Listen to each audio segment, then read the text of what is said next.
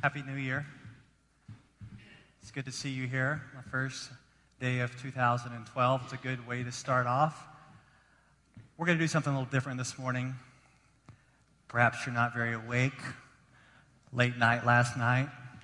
Yeah, I stayed up really late. I went to bed around 9:30. It was awesome. I hope you rung in the new year. Good for me. I sure did while I was sleeping. So we're going to do things a little different this morning. Before I tell you what we're going to do, let me give you a little background. About 11 years ago, I was at the lowest points of my life. I was at a time in my life where I did not want to go on. I didn't want to live anymore. I wanted to, for sure, die. I went to go see, as I've told you before, a man probably in his 70s or 80s, and I told him my situation. I said, I don't want to live anymore. I'm done. And he counseled me and gave me great words that spoke to my heart in the gospel of Jesus Christ, His grace, His love for me, His forgiveness, His ability to change my heart. His very healing words. And as I was proceeding from that time to climb out of this pit, one of the things that was very key is that I had to, in a sense, think God's thoughts after Him, have truth going in me. And one of the tools that He gave me 11, 12 years ago is that He encouraged me to memorize Scripture. And you may wonder, well, Pastor Jason, why do you memorize Scripture? Are you trying to win an award? Are you trying to win Awana bucks? That's what you get if you're in Awana. What's the deal? And for me, the simple answer is absolute desperation for God's Word, for God's truth, to know His Word. And what the man shared with me many years ago, if you want to call it technique of memorizing Scripture, I have shared it with you throughout the years, and many of you are new, so you've never seen it before. I have it in the lobby for you. It's very simple. For starting out, you can just take 5 to 10 minutes a day, and it's a systematic, easy way to memorize the Bible, one verse at a time. And I think it would encourage you. And some of you have done it before, and you're still doing it. I encourage you to go get that resource after the service today. Another thing I want to tell you is about 2 years ago, I came back off a sabbatical. And as I came back off that sabbatical, I really felt compelled to start to do 2 things. One was push-ups. I really wanted to do push-ups. Yeah, I know. Can't you tell? Push-ups. And the second thing that I wanted to do coming off the sabbatical was I wanted to start to memorize larger passages of the Bible, to start to string the verses together to understand things in context. And as I was memorizing larger passages of the Bible, I really felt led to start sharing those with you on Sunday morning. And as you have been with us on Sunday morning, maybe you've seen this a few times. We did the book of 1 John. We did the book of Malachi. We did the Sermon on the Mount.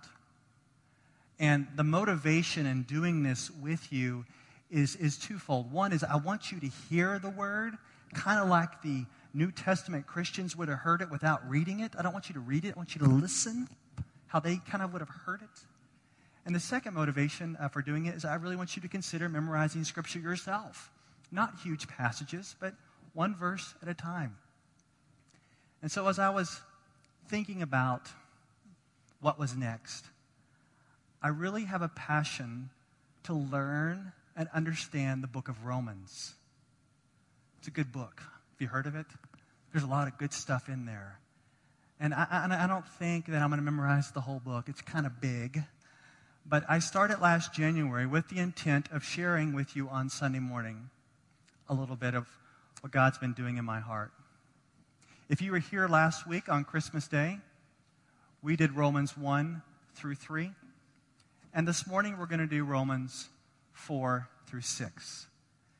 And as you listen to these chapters, I want you to understand what's going on. This time we're going to do things different. Andy approached me and said, let's do things a little different this time, so I hope it doesn't mess me up too bad. Rather than doing one big chunk at a time, he said, let's do a chapter at a time with opportunity to respond in worship.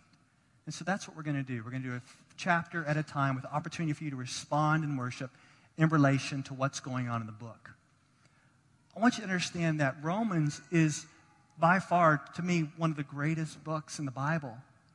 It's like the Apostle Paul is this lawyer presenting the case that we are all sinners, and yet there is grace where we can be saved through faith in Jesus Christ alone. And that's the case we saw last week in chapters 1 through 3. But as we move into chapter 4, we're going to keep talking about faith. But we're going to hold up the example of Abraham. You've heard of Abraham, right? Great example of faith, of being declared righteous before he was even circumcised. We're going to hear a lot about circumcision and uncircumcision. When we hear about circumcision, we're just talking about the Jews, and the uncircumcised, we're talking about the Gentiles. They both can be reconciled to God by faith. So we're going to hit faith hard in chapter 4. And then as we move on to chapter 5, we're going to talk about hope. Because we have faith through Jesus, we now have hope that we are one day going to not face the wrath of God, that we are accepted fully through faith in Christ. And Paul's going to make this argument to say, in Adam, this is what happened to the human race. We all fell into sin through Adam. But in Christ, we can all be reconciled by faith in him. So we see, in a sense, all the junk being passed on from Adam to everybody. And through those who believe, all the justification, righteousness, peace, and hope that's passed on to believers through Jesus Christ. And then we're going to move into chapter 6. And chapter 6 is a lot of fun, where it talks about, hey, guess what? We're no longer slaves to sin. We have a new master, and that is Jesus. We have a new identity, and that is in Christ. And we do not have to submit to sin. We do not have to bow down to it. We have God's grace through Jesus Christ to say no to that old master, consider ourselves dead and alive in Christ Jesus. And chapter 6 is a great way to start off the new year, seeing your identity in Christ. For some of these New Year's resolutions that you're wanting to make with regard to walking in righteousness with Christ, there is power. There is power to obey now, as we're no longer enslaved to sin, but we have a new master. So what I'm going to do, I'm going to pray, and then we're going to jump into 4, and then we're going to respond, and then jump into 5, and then respond in singing, and jump into 6, and respond with singing. Don't read. Just listen as New Testament Christians. Let us pray.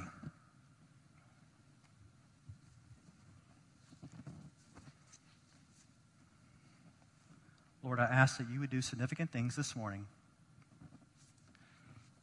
through your word. And I pray for my brothers and sisters to see that they too are desperate for you. They may have not thought about passing off of this life or wanting to die, but they are just as desperate for you and your word, for you to speak to them, to hide your word in their hearts. And I just ask this morning that as we hear your word, there would be a desire to hide it in our hearts and to grow closer to you. Speak to us now through your word. In Jesus' name, amen.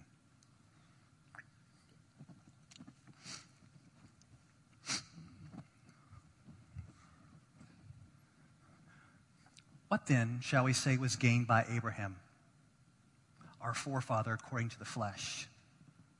For if Abraham was justified by works, he has something to boast about, but not before God.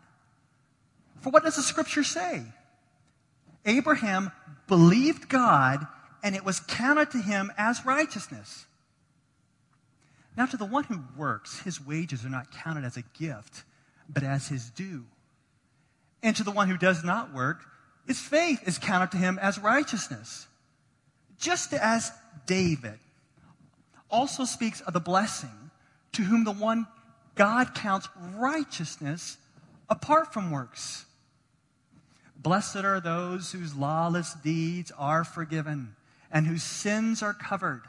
Blessed is the man against whom the Lord will not count his sin. Is this blessing then only for the circumcised and not for the uncircumcised? We say that faith was counted to Abraham as righteousness. Well, how then was it counted to him? Was it before or after he had been circumcised? It was not after, but before he was circumcised. He received the sign of circumcision as a seal of the righteousness that he had by faith while he was still uncircumcised. The purpose was to make him the father of all who believe without being circumcised, so that righteousness would be counted to them as well. And to make him the father of the circumcised, who are not merely circumcised, but who also walk in the footsteps of the faith that Abraham our father had before he was circumcised. For the promise to Abraham and his offspring that he should be heir of the world did not come through the law, but through the righteousness of faith. For if it is the adherents of the law who are to be the heirs, faith is null, and the promise is void. For the law brings wrath, but where there is no law, there is no transgression.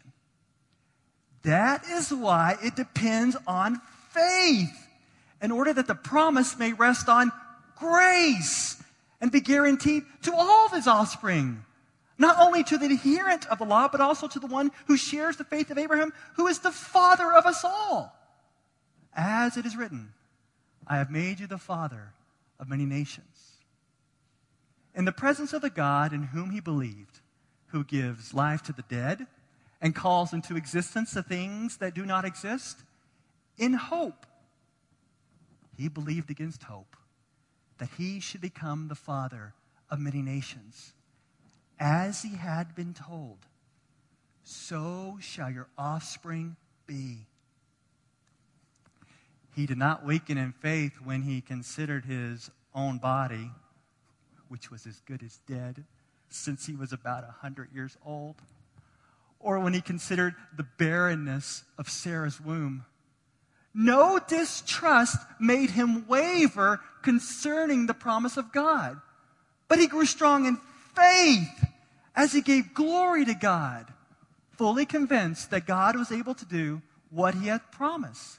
That is why his faith was counted to him as righteousness.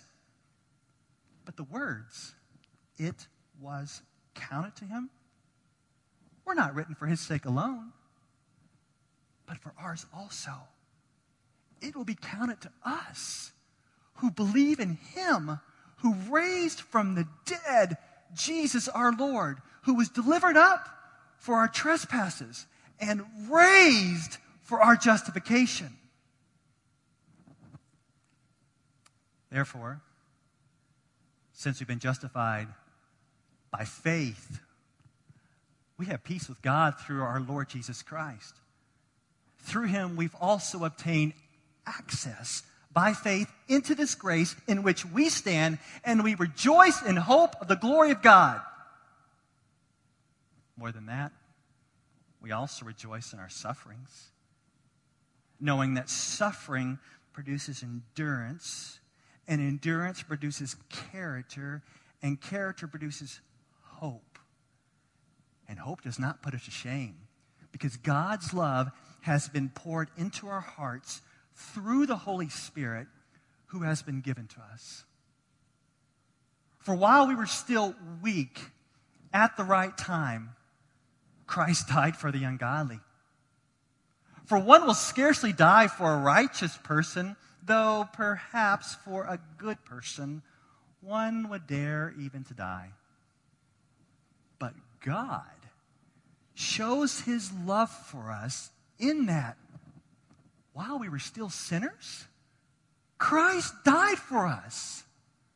Since, therefore, we've now been justified by his blood, we have peace with God through our Lord Jesus Christ. Through him we've also obtained access by grace into this faith in which we stand. We rejoice. More than that, we also rejoice in God through our Lord Jesus Christ, through whom we have now received reconciliation. Therefore, just as sin came into the world through one man, and death through sin, and so death spread to all men because all sin. For sin indeed was in the world before the law was given, but sin is not counted where there is no law. Yet death reigned from Adam to Moses, even over those whose sinning was not like the transgression of Adam, who was a type of the one who was to come. But the free gift is not like the trespass. For if many died through one man's trespass, much more will those who have the abundance of God's grace reign in life through Jesus Christ. But the free gift is not like the result of that one man's sin. For the judgment following one trespass brought condemnation, but the free gift following many trespasses brought justification.